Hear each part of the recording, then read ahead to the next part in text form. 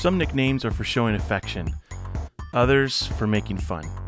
The best ones are somewhere in between. My name is Andrew, but for most of my life, people have called me Grog. But where did Grog come from? And what does it mean? We're on a mission to find out. You're listening to Searching for Grog.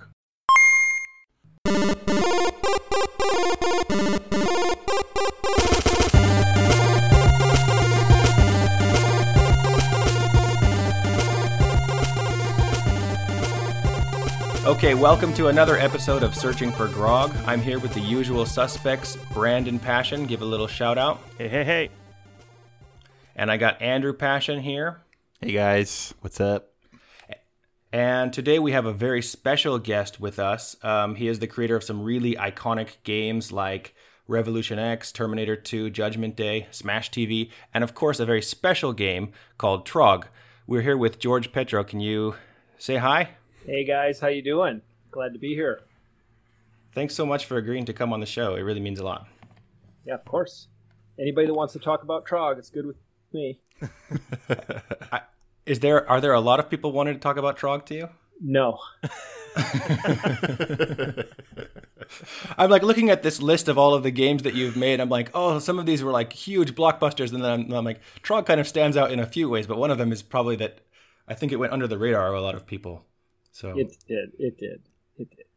It's so tough to hold a candle to, blowing up lots of stuff. Yeah, that's fair. So, George, you may know already, but Andrew here has had the unfortunate nickname of Grog for the past 20 years or so, and none of us really knew where it came from, but we were pretty sure it came from a game. And we found a game called Grog's Revenge, but that wasn't the game. And we found characters in games named Grag and Brog and Gronk and Glunk and lots of things like that, but none of them were the game we were looking for. And we finally found out that it was your game that you made with Jack E. Hager, your partner, back in, I think, 1989. You were working on that game? Yeah, way back. Yeah. So could you tell us a bit about how that game kind of came to be? Like, what was the inspiration for that? Well, it was, originally, Jack and I had worked on a game called Narc prior to that. And if you've ever played Narc, it's it was, as you're going to find out, because there's an upcoming documentary, that Narc was what started the violent Midway streak that led to, many other games that got notorious and very famous for that. So, Trog started as just sort of a 180 degree version of what we had just come off of. So, we wanted to do something very cutesy, and I'm a gamer, so I like to come up with weird kind of games to play, and I thought that we had an interesting play style to mess with the bones and setting up mazes, and and Jack and I talked about what kind of theme we could put on it, and he was super jazzed on claymation, and the raisins. Remember the raisins, right? He was really, the California raisins. Yeah. He was really into. I guess the shop that did that was called Will Vinton, and he goes, "Oh, I know what we can do. I can do clay characters. We can digitize them, and I'll animate them." I was like, "Wow, that's amazing!" And he started building like some of the dinosaurs and everything. So wow, Jack's an amazing artist, and when we went cute, his characters were just awesome when he started sketching. Yeah. That's, you mentioned that Narc was the one that set up that whole trend of violent video games, but I think it seems to me that Trog might be the one that started off that whole, because Midway's famous for like that realistic kind of motion capture, like realistic kind of looking stuff. And before Trog, I hadn't ever seen any, especially claymation, but I hadn't seen anything that looked so real and three-dimensional like that. Right. Well, Narc was all digitized graphics as well. And Jack and I and another guy named Warren Davis were really instrumental in developing that technology. So, Jack had done a lot of experimentation with the cameras and just, videoing things and then bringing them into the computer, which I guess now seems so weird because we all carry around phones and just video whatever we want, right? And text it around. And back then it was very, it was like a very cumbersome process that nobody could really do very well. So Jack got really, with his kind of fine art skill, he really worked on that process. And that's how he made those dinosaurs look so great through, the sculpting and then the lighting. He built these little boxes that he would light them in, like a little house, that had the lighting and shading very specific so that he could get the dinosaur to look that dimensional. Yeah. It's funny because he ultimately made them, they were all gray. So the dinosaurs in Trog were actually gray. So he just wanted the grayscale and the fine lighting. And then once he had the lighting, then he could color them in the computer. So we could make them any color we wanted. Yeah, it was super cool. Wow. Yeah, I'm just trying to imagine how that would have been done in 1989, like, before like Photoshop as we know it today and stuff. Right. Like, just coloring all of that. Yeah. There was no Windows when Windows hadn't even been made because, like Windows was around 93 or something it came out. So this was all DOS based. We wrote our own tools, that we did everything. So we had the computer that the game operated on. That's where all the art tools actually did their work because that could draw colors and could make all kinds of cool stuff. So, we just had a PC that was running DOS that would control the game computer. It was super crazy. Like, wow. Yeah.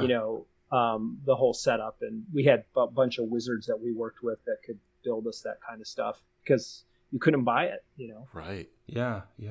You mentioned that, the idea that you had of laying bones down and creating mazes and stuff. I think that's the actual original concept that you guys had, and it's probably different from the final release that we played. How did that kind of happen? Was that pressure from the top or? It's capitalism. Nobody played it.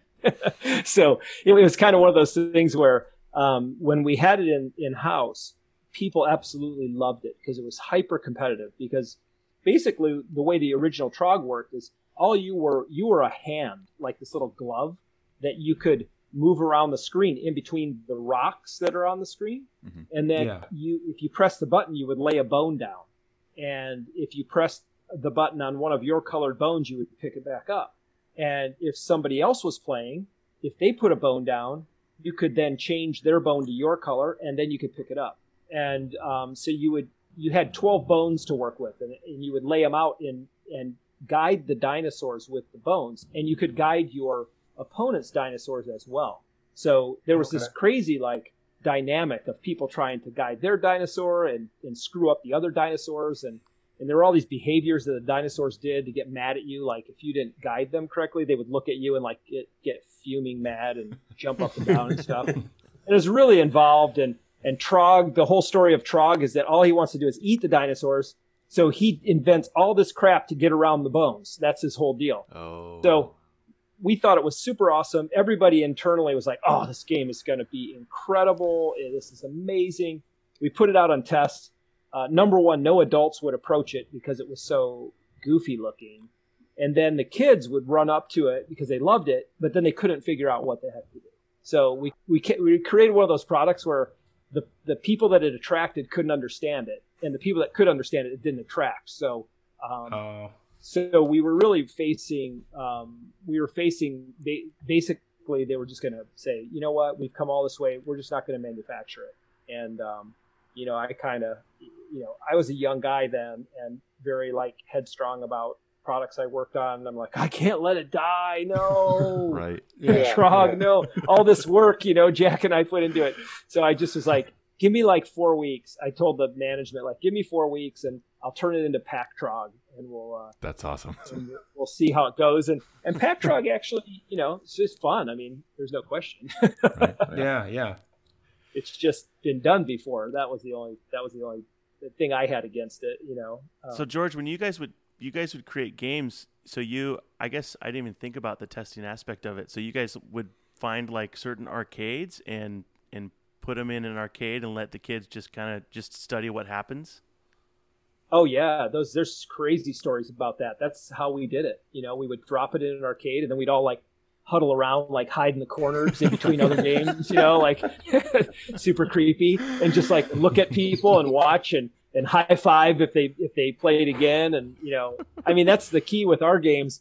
If a person plays it and they don't play again, that's really bad, right? It's like, you want to see somebody play it and then go, oh my gosh, that was amazing. And just like, put another quarter in. Dump quarters. Sure.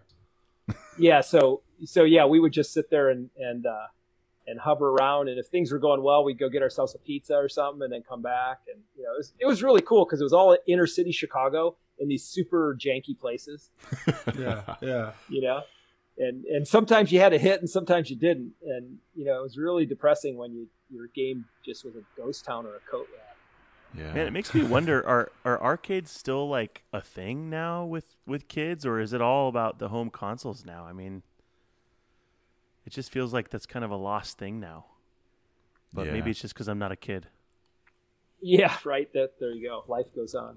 They were up until about 6 months ago when everything closed. Right. Yeah. I mean, Chuck E. Cheese went bankrupt. Yeah. Absolutely bananas.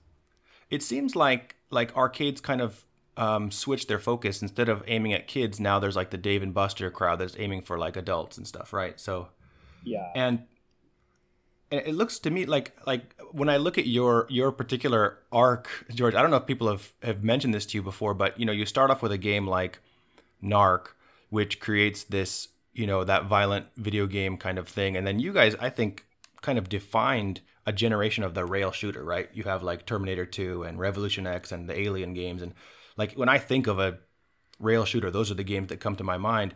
And then with your new company, you pivot and now you're doing big buck hunting, which basically takes that violent genre and makes it family friendly again, which is so cool to me. Like, and I guess that big buck hunting seemed like it was originally aimed for kind of like the bar crowds and stuff like that.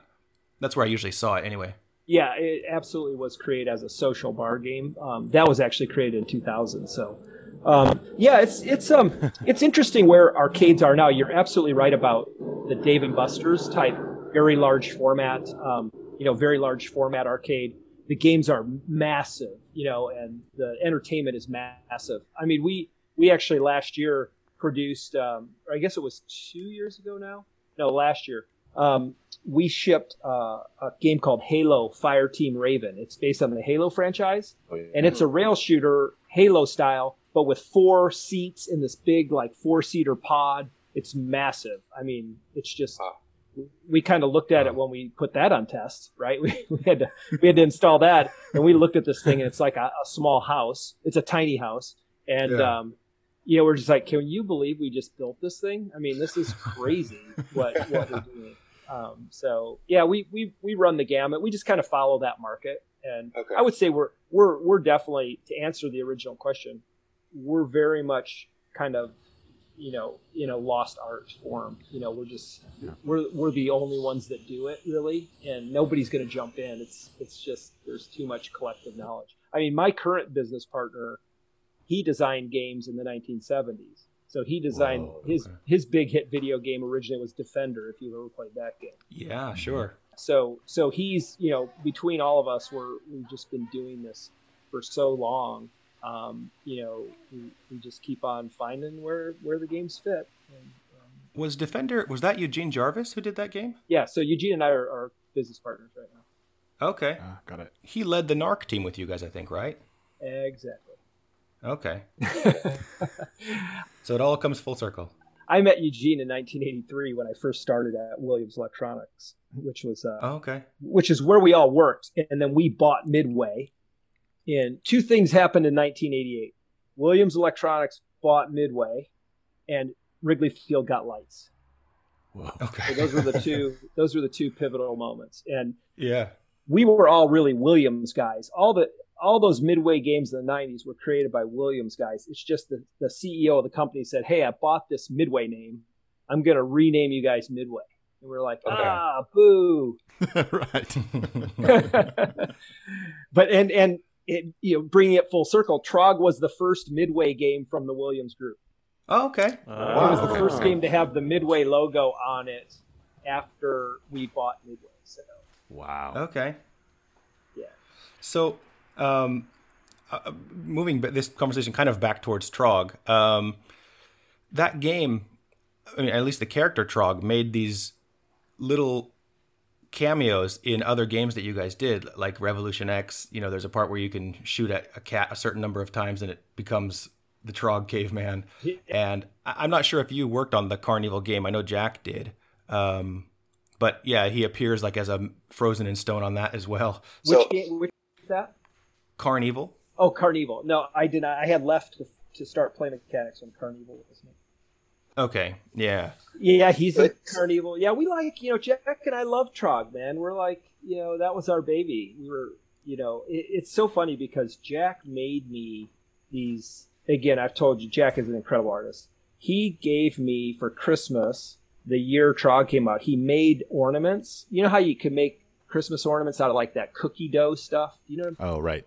Mm-hmm. And you can glaze it. Yeah.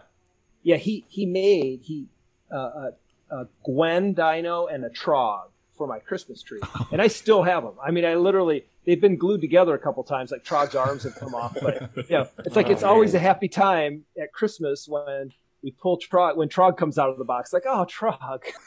Yeah. Where's he going to go this year, Right. He's got to chase Gwen around the tree. So, we really do love the, we love the character, and it was so much fun to create that character, and just, it's a nut job, George, I can tell you that Adam and I are both artists in different ways too. Adam does a lot of, what would you call Adam? Comic art? That's not the right word. Yeah, I draw comics and cartoons and stuff, yeah. And I'm a musical artist, and I really resonate, and I'm sure Adam does too, with this idea that you kind of pour all of this, love and energy into something, and like it may be one of your favorite things in the world, but then when you ship it off, it's just not everybody else's favorite thing, and you kind of have to like. I had a songwriter friend that told me that our songs are like our babies and our kids, and when someone doesn't like it, it's like them saying your kids are ugly. Yeah, you take it real personal. It's you got to get past that. If you want to do it professionally, that is the crime of it all, and I think Rush wrote a great song about this. It's like, that's the crime of it all, is if you really want to do it professionally, successfully, you have to get past it being your baby, and that's the bummer. I mean, I loved making Trog, but it didn't work out. And we have an affectionate title for that amongst all of us designers. We call it the basement game. Like, the guy's making a gift, like, dude, that's for your basement, man, and that's not for everybody else. And to hit the lowest common denominator, you really have to go places you don't want to go as an artist. Right. Yeah, make those compromises to get the high selling games or whatever. Yeah, it's a fine tightrope we walk, right?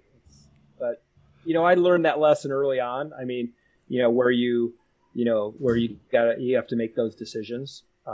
Unfortunately, Trog was one of my lessons. But he made an impression on you guys, and that is priceless, because it's unfortunate that I couldn't sell that at the time, right? That like, look, there's going to be these dudes like 30 years from now that are going to have been affected by this game. You got to believe this, That would never fly when you're talking to the suits, right? Right, of course. Yeah. Tough to explain. So after Trog, it looks like the two of you and Jack together as that creative team, you worked on a lot of licensed properties, right? So you did Terminator and Revolution X. I've heard that was actually originally supposed to be Jurassic Park. Is that true? Yes. It was actually supposed to be many things, but and one of them was actually Carnival. Oh, okay. Oh, dang. Jack had that Carnival deal in his hip pocket for many, many years. And, we were going to try to do something that ended up becoming Revolution X. It kind of took on a life of its own, but hey, we got to bring Aerosmith in, and that was, again, priceless. I mean, yeah, that's huge. I don't know how, honestly, to this day, Jack and I would have to literally sit down and figure this out, how we got to that point. I don't know how we got to that point. To be very, what? It makes me happy to hear you say that, because That is a game that I can't explain to anybody. I played it all the time in the arcade. I had the Sega Saturn version and stuff, and it's a game that is so quirky that you can't really explain it well. It's like, oh, you shoot CDs and you can knock helicopters down with it, and you have to save the world, but also Aerosmith is being held hostage. Right. Violent. It's like the weirdest concept in the world. Yeah. Yeah, and the fact they bought into it. That's the most bizarre thing. And we got Joe Perry to say, these guys are maggots. They're putting chemicals in all our food. I still can't believe we got him to say that. I definitely have a lot of memories of playing that game, and that was a time where I think the rail shooter was like the big genre, right? Like it was what everybody was coming to dump their quarters into, and just that something like, if it's true that was supposed to maybe be Carnival or be Jurassic Park to begin with, and then it ended up becoming what it became. I'm so glad that you didn't get that deal for Jurassic Park. Like it's such a it's such a I don't know, like it's such a strange and still really good game, you know. Yeah, I like Revolution X actually. I think like I said, it kind of took on a life of its own. But the Jurassic Park thing was, I had read the book, right? Like I read Jurassic Park when it first came out. I was a real fan of all those Michael Crichton books. They're all basically the same story. If you go back and read, Andromeda Strain or any of those things, they're all the same story. It's technology gone wrong and different settings. But Jurassic Park was amazing, and I heard Spielberg had licensed it. So I went, and this is another me trying to pitch the future, right? I went to our CEO and I go, dude, you got to license this Jurassic Park. It's amazing. It's like Steven Spielberg's going to direct the movie. The book is amazing. He's going, nah, that's not going to be anything. That's going to be, nothing. I'm like, oh, and here we are. We've made a Jurassic Park as Raw Thrills. So, we got to make our Jurassic Park at some point. Yeah, it all came around. It all came around, right? Yeah.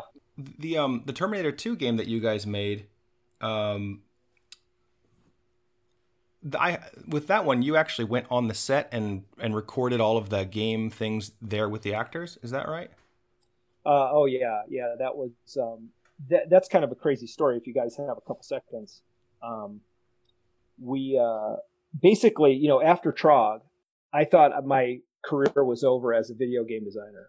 Honestly, I was like, okay, we just made a stinker. This is it. I'm just going to be some subcoder on somebody's project, forever. That's it. And at one point, my phone rings in my office, and it's the CEO of Midway. And he goes, hey, there's going to be a Terminator 2 movie. Are you interested to make the game? And I'm like, wait, what? There's going to be a Terminator 2? Really? What are you talking about? And he said, yeah, we want you and Jack to fly out and read the script and see if you want to make a game out of it. I go, I'll fly out and read a script, but I'll make a game. You don't have to sell me. I'm like, I'm down. I'm already in. I'm in. Yeah, you had me at Terminator, and Jack and I we went out, but we came prepared. We and again, I credit Jack with a lot of this.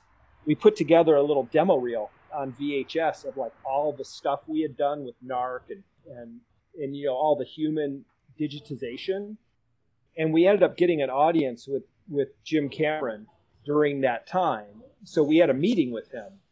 And Jack and I just took over and we said, we're going to pitch him hard on the fact that we need access to all the sets and actors because this is how we do things. So we got a TV set up in this room and we put the tape in and started playing it. And here, this is Jim Cameron. This is guys like, he made The Abyss. And Piranha. Piranha 2. Piranha 2, The Spawning. But so Jim Cameron saw this video we put together and he flipped out. He's looking at it. He's just going, this is amazing. This is like, you guys do this? And, because it was all digital, right? And he was into computers and the digital stuff. Yeah. He was like, he just stands up at one point and just tells all his people, he goes, give these guys everything they need. And he goes, man, you have to get over to Stan Winston's place. You got to see what we're doing. And they gave us an on-set video team. They gave us all access. It was crazy. Wow. So Jack spent more time out on set than I did because I had to be back like programming. And I would fly out from time to time and hang out with them and just, we just look at each other and go, can you believe we're like watching this stuff? Yeah. There's Arnold in his Terminator outfit. How cool! Oh my gosh, that's amazing. I know, it was so cool. We have some video and pictures from the set that we took that are pretty cool. Yeah, and then they go and kind of acknowledge you guys by putting the game in the background of the film, right? Exactly. So I don't know if you've seen that scene, but what's the pivotal game in the scene? You know, where does the T-1000 walk up and ask the girl where the kid is? There's Trog, yeah. Yeah, completely on purpose, because we made friends with the guys that were setting up the set. There were only 2 games that had to be in there for the movie.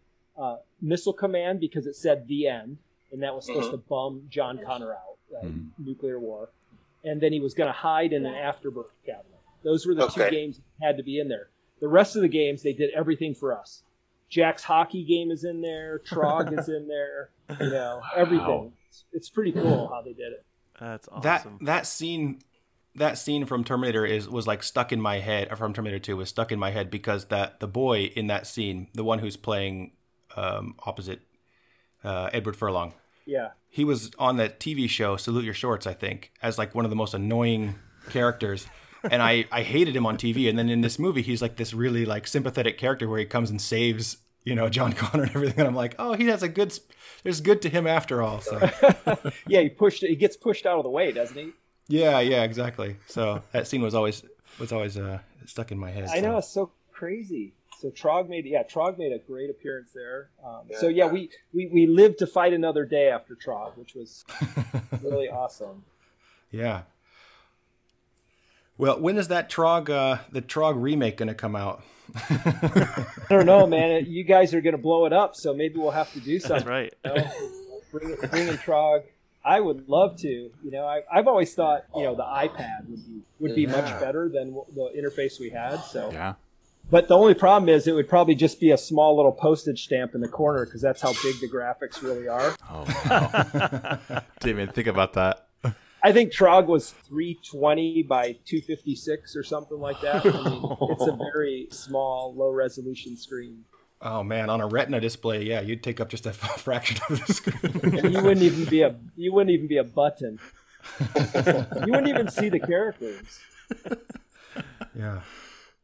So I have a kind of a weird question for you. This is not about Trog. This is actually about Narc. But it's a question for you as the programmer on that game. So in that game, obviously it's, you know, I don't know, Brandon and Drew, if you guys have played this game, but like No. It was one of the first like super violent games where you can blow people's arms and legs off and stuff like that. It's like a kind of hard hitting action game back in the 80s. And in that game, you can do, you know, like I said, you can blow people apart, but you can't shoot the dogs. Like if you shoot the dog, they just become a puppy and run away. Was that like an intentional choice on your part as a programmer? You're like, I'm not going to have him kill dogs, or was that like something else? Yeah, you can't shoot dogs. What did the dog do? Right. Yeah. Well, he will bite your leg and kill you in the game, but yeah. Yeah, he does. Yeah, but he's just being a dog. The other guys are bad guys. You know, they're like the bad guys. They're up to no good. Yeah. I think that was kind of I don't know. I think we just thought it was funny. You know, like I said, I have no idea like what our thought process was. We were just doing whatever was cool. You know, it was like, yeah. Oh, this is cool. This is funny. We can do whatever we want. You know, nobody was checking us, you know, at all. Right. And it was, that's actually something I wanted to ask you about. Like that period, that Williams and Midway, like, you know, it seemed like it was just kind of, it was almost like the punk rock studio where you could do whatever you wanted and just, if it sold, just throw it out there, you know, even before, you know, Mortal Kombat and everything like that. You guys were just making all kinds of games that weren't really like anything else on the market. What was the attitude or the atmosphere like there at Williams when you were there? It was great. I mean, it was, you know, there were a lot of creative people there because remember, they were making pinball machines and stuff. That was like their big business. When we started working on Narc, they were making their money making pinball. They hadn't done video for a while. So Narc was the first entry of Williams back into video games. So there was a bit of stress around that because, I mean, it had to be a big deal. And, but there were so many creative people there. Like for instance, like Ed Boon, the guy that was one of the two guys that designed Mortal Kombat. Yeah. You know, he was working on pinball when I was working on Narc, and he would come by like pretty much every night and like go, "What are you doing now? What are you working on?" And him and I would go to the White Hen and eat sandwiches at like 2 a.m. and just talk about like, you know, what we were working on. And he was definitely, his goal was to get into video once we had everything going. So, you know, guys like that were always in the wings, you know, and Ed's a super creative guy that, you know, always had good input for games and stuff. So we had all these people around us. So you could always have great input from people and great game designers, which I think was the coolest thing. Yeah. Wow. Yeah. And you guys were like kind of teams competing with each other and stuff? Is that how it worked? Like creative teams kind of? That's how it ended up. I mean, originally we were just one team. You know, we were just one team that was working really hard to get one game done. And, you know, at the time, Atari was like this behemoth, massive producer of video games. They were making Paperboy and Gauntlet, and we're just like, oh my God, their games are so great. We suck so bad. You know, all we wanted to do was like beat Atari, you know, like how do we make games like Atari's making? I used to go to our local distributor, and every time an Atari game would come out, I would go play it for like hours. Like, hey, can I come in and play that game? I got to see what they're doing, and just, you know, that kind of stuff. Right. Yeah. George, did you ever play the Atari game, the Tasmanian Devil, or I think it maybe was just called Taz? Taz?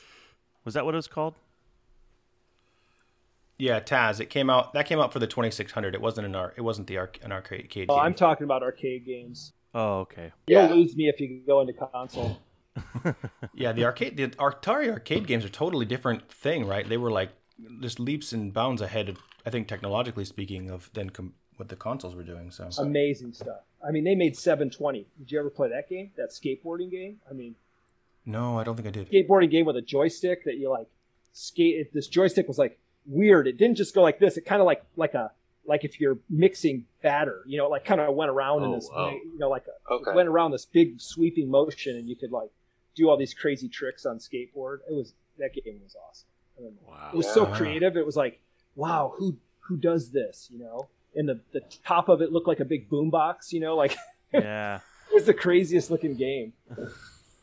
So when you played those games as a creator yourself, you kind of, part of you is kind of dissecting it, like how did they make this happen, and how did they use these controls and stuff like that? Is that how you played it, sort of? Oh yeah. Half of you is like that, and the other half's like, wow, I wish I would have thought of that. Yeah.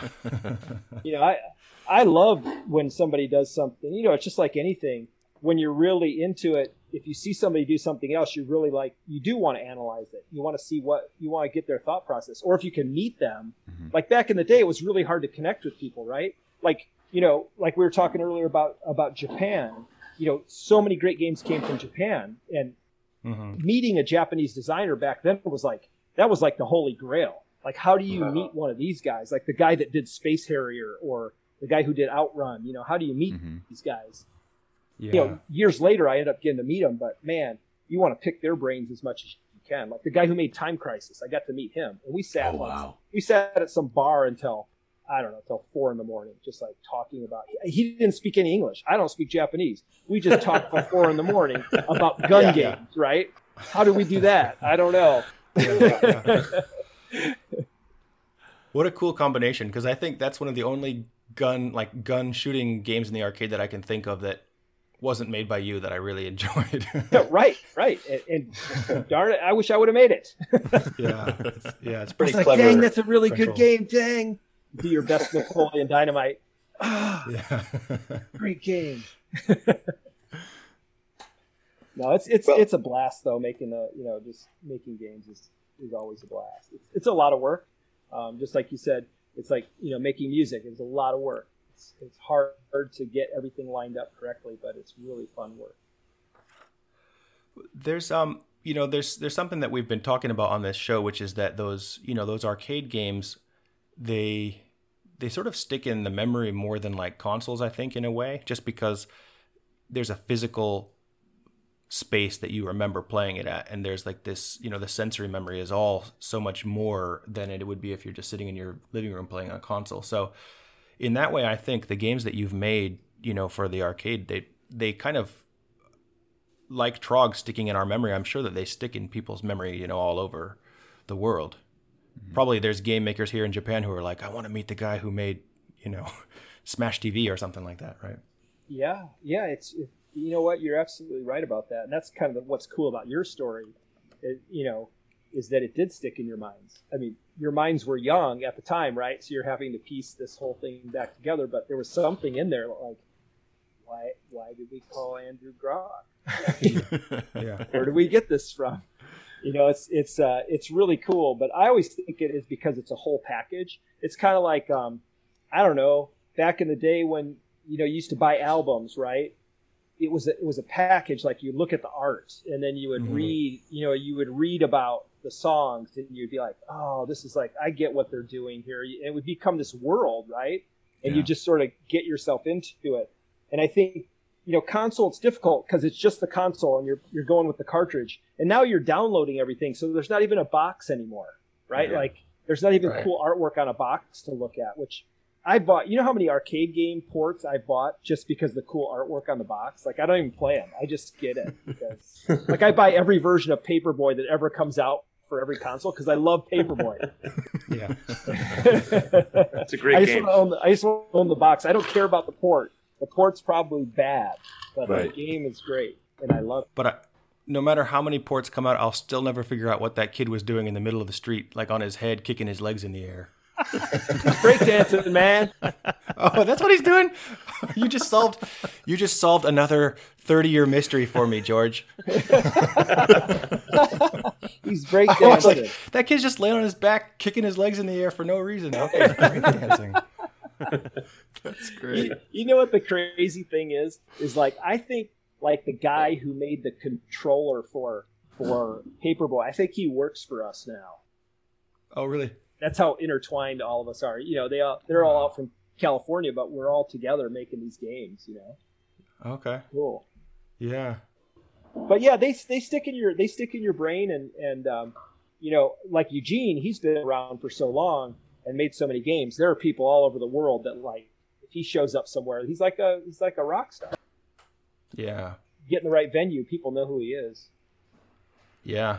Defender's legendary for sure. And a lot of his other games too, but I mean, that one is like one of those, founding fathers of arcade games, I think.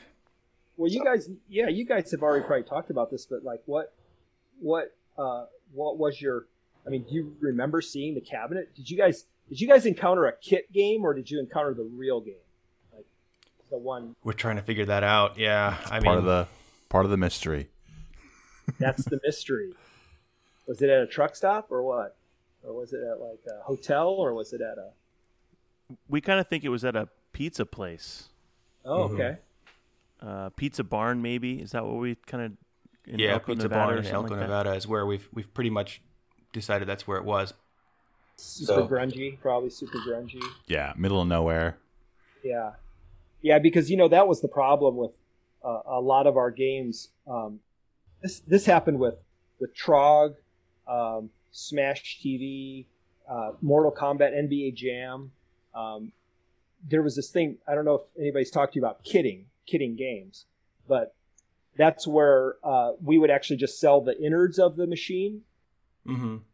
People like stickers and the marquee that goes on top, and then they would take an old video game cabinet, basically paint it black, put the stickers on the side, change out the innards, and then you have like some weird Trog made out of Pac-Man or something. Wow. Out of an old Pac-Man. And we were, I remember specifically being somewhere, I think we were in San Antonio, and Mark Trammell, the guy that designed NBA Jam, we were in this arcade, and he saw an NBA Jam, I think had just come out, so it was hot, right? It was hot. And he saw this NBA Jam in this like old poker cabinet, like oh no, like a 13-inch screen and like just super. You couldn't see anything. He was like, "What is this? This is a crime!" It's like looking at his creation, just completely bastardized. Yeah. So I'm hoping the Trog you found wasn't one of those. That's my greatest fear. Yeah, who knows? I mean, I spoke to Ken Fedesna, who has all the records from Bally Midway of all the sales and stuff, and he told me how many kits you sold and how many dedicated units there were and stuff. And mathematically, it's like statistically speaking, it's probably a lot more likely that we played a kitted game just because there was probably double amount of kits that went out as the dedicated units. So there are probably few dedicateds. I don't know. What was the number he gave? What did he give you for dedicated? Do you have it written down? I do have it written down somewhere. I think that it was like 9. The total was 1,027 units, I think. And so I think that like out of that 800 or so were kits. Yeah, I sounds have it written down here somewhere, but yeah. That sounds about right. That's funny. So 1,027 units, and here we are 30 years later talking about it. So that just goes to show you when you drop those things in public places, like what happens. Yeah. Mm-hmm. Here it is, 181 dedicated units and 847 kits. 181, that's more than I would have guessed. And there's probably lots of other little families and things that have little memories from Trog too that, maybe they'll all come out of the woodwork now. Yeah, right? Did Jack tell you about the little Trog figures we had made? No. Oh, we should remake those. We had these little blow plastic, these little Trogs made for giveaways at a trade show.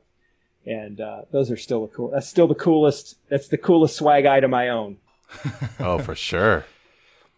Jack did send me pictures of that trade show where you released, like where Trog debuted, and I saw the big, like the big Trog suit, the big Kigurumi that somebody's inside of, and yeah, I've seen pictures of that and pictures of you and him inside of the cabinet when it was finished and things. I'll put those up on our Instagram for sure. But yeah, the Trog costume, the Trog suit. Yeah. Tell me that's somewhere though, right? Like that someone has that still, I imagine. I think it made it into a dumpster. I think when Midway, honestly, I think so I left Midway in 95, and I think Midway went bankrupt in 2009 or something. Yeah, that's right. I think I went back and bought a bunch of stuff out of they still had some old stuff there that was there when I was there, and I went and bought a bunch of stuff when they were selling it off, and I swear I saw that Trog costume on some shelf somewhere, but it was nasty. Oh no. Yeah, it was like, no, I don't want it. It's like an old bad wedding dress or something. Yeah. Right. There was I used to work at a long time ago, I used to work at Hudson Entertainment, and we had a Bomberman suit in our office that nobody even knew it was there, but somebody found it one day and put it on. And Hudson, went bankrupt probably around the same time as Midway, I would imagine, about 2009 or so. And I was living here at the time in Japan, but I thought, oh man, I got to go and grab that Bomberman costume. It's weird what your mind goes to when a company closes. Right. Yeah. I was focused on this game. We had this game called Cyberball. I don't know if you guys ever played this. It was another Atari great Atari. It was this football game with robots. It had 2 screens, and you played against each other on the screens. And that game used to be in Ed Boon's office, and we used to play that game incessantly. Like when they were making Mortal Kombat, we would play Cyberball all the time, like in his office. And it was still in there. I go, I gotta get that Cyberball. Oh, yeah. I have it. That's so awesome. Okay. That sounds like the prequel to Rocket League. Oh, Rocket League. No, it was played on a field, like a football field. But the coolest thing about it was the ball was nuclear, right? Oh, I see. If you failed to make the line of game, you blew up. Like the ball was going critical, and that was your downs. So you had to make achieve the line of game to cool the ball down. That was the best part. Sounds so fun. Good concept. Yeah. So if you got tackled and you didn't make a first down, you blew up as well. It's just like total insult to injury, and you just get laughed at. Like, oh, dude, you're a bucket of bolts now. It's such a great game. It was pretty good. Well, I'm glad that you have it now. Yes, I have a Trog as well. So, do you? Oh man. Yeah, I'm an avid collector. Oh, I would do the same thing, I'm sure. I have every one of my games that I made somewhere. That's a lot of games now. If I would have been, if we would have been able to speak at the regular scheduled time, I would have done it from my basement back in Chicago where all the games are. So you could have seen the cabin. They truly are the basement games. Oh, I had to build a basement so I could put all my basement games there. Revolution X, yeah, got it. How cool. But I have to say about Trog, very interestingly, as our kids were growing up, because I think when Trog came out, I didn't have any kids yet. So my kids were born after and grew up, my kids were the ones that grew up with games in their basement all the time. So they didn't care, but all the neighbors cared. So bar none, every kid below the age of like 11 that came in our basement would get stuck on Trog. Like just like play Trog and just jam on it, like for hours. Because there's a lot there. There's secrets in Trog, Oh. I don't know about that, but Me neither. I guess we'll have to play and figure them out. Yes, you do. Yeah, at some point in the near future, we're going to play it. Yeah, you got to. My daughter and I were just talking about it because she used to play it when she was growing up. She played it like crazy, and she knows all the secrets. So we were kind of reminiscing because I told her we were going to do the podcast tomorrow night, and so we were reminiscing about all of Trog. It's hilarious. That's awesome. So there's a family connection there too. Oh yeah, I mean, like I said, that was as you said before. Like you guys were out in the world and you saw Trog and it affected you, and you have a story about it, right? Mm-hmm. It's like that was the greatest thing for me, is that it was in our basement, but all the kids that came down loved to play it. So I was like, it just make me smile every time I go down. I go, oh, they're playing Trog. Look at that. Yeah. Can't turn on Narc. I wouldn't let them turn on Narc. but they can play Trog, and that was a good thing. Yeah. Kinder, gentler time. Well, it's like a vindication because, like you said, for so long you were kind of thinking it wasn't a success or something, but it's clear that there was some magic there. Oh yeah, yeah. I've run across a bunch of people in the industry since then that call like, oh yeah, that's right. And I even got one fan letter, I think, one time. Like somebody sent me a fan letter. Dang, we should have wrote some letters, fellas. I know. Yeah. They like cut out some Trog characters from somewhere and glued them on the envelope and everything, and I was like, wow. That's awesome. I don't know where they got those. Yeah. Very fun. Well, that's like it's so crazy because I mentioned it at the beginning. There's a guy that used to work at Midway. He came on a little later, but he did a Kickstarter project to create a documentary about 90s Midway, and it's taken him like 4 years, but he's actually going to release it in October. And I think I watched the preview for that and the trailer for it. Yeah, it looks really good. It looks really cool. Like I just it kind of sets Midway and looking like a sort of, I don't know, like the Rebel studio that was making all kinds of crazy stuff. And which is true. But the only unfortunate thing is I think he skips Trog. Oh. Well, it doesn't really fit in the wheelhouse of all those other violent games, I guess. No, it's actually not bad, but it's great to have that catalog. But there's so many great stories in there about the creation of the games. Yeah, we'll have to watch that. And we were all influenced. I was influenced by the games I played growing up.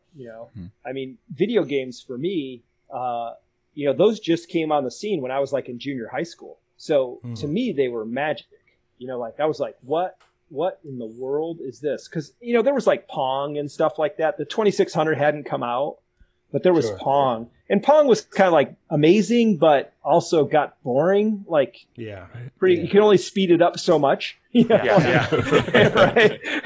Or you could play hockey, right? Which is just Pong. Yeah, exactly. Which is just Pong with like a goal kind of drawn on it. But when arcade games, when they started coming like with color arcade games, that was mind-boggling that a TV could be controlled like that to me. Yeah. It's like, wow, this is so incredible. And my junior high school mind just sucked up everything, any new game, like you guys were talking about, every cabinet I would see, every piece of artwork I would see. I can remember every detail of those cabinets. Yeah. It's crazy, and we're just huge fans of that kind of stuff. And that's, we still draw our inspiration from those games today. Wow. Yeah. I love that. Yeah.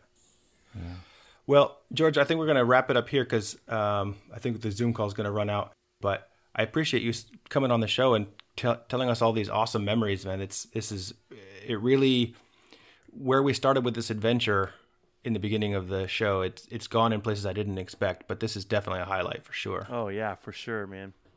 That's awesome. Well, it's great to meet you guys. And I think what we need to do is when you find the pizza place, the pizza bar, we should meet there. Oh man. So great. We'll buy you a ticket, man. Well, our initial plan was to kind of fly out to Chicago and go to the Galloping Ghost and play both versions of Trog with you and Jack. That was what we were originally thinking. Oh, that would be amazing. But yeah, things being the way they are right now didn't work out. But well, you got to get that on the books at some point. For sure. Yeah. For sure. Yeah, you could play both versions by switch. Like you flip a switch and it's old Trog or... Oh, it's on the same cabinet? Oh, man. Same cabinet, yeah. Oh, just another reason to go. Dude, I'll give Doc Mack a plug. That guy's amazing. The Galloping Ghost owner, he's amazing. 670 games in... Oh, God bless him. Oh, that's so much work. That's a lot. Yeah, Jack was saying the same thing. Yeah, he's like a legend for as a collector, so... Oh my gosh. Yeah, it's worth the pilgrimage to go to Galloping Ghost just once. Definitely. Well, if we ever get there, we'll make sure to call you and Jack, and maybe we can all get together and beers will be on us. We would gladly accept. All right. Thanks so much, George. I really appreciate it. Hey, yeah, great George, meeting you awesome. guys. Yeah, thank you for inviting me on. Thanks. All right, It was an honor. Bye, guys. You've been listening to Searching for Grog, a show about the fuzzy nature of memory and the value of shared experience. A huge thanks goes out to our special guests George Petro and Jack Hager for making this incredible game that has stuck with us decades later, and for sharing your memories about making the game. Jack sent some really incredible artwork, including the original concept sketch for the Trog character, and pictures of the Trog suit that we mentioned in this episode, so please check our Instagram to see that. As always, our music is by Captive Portal.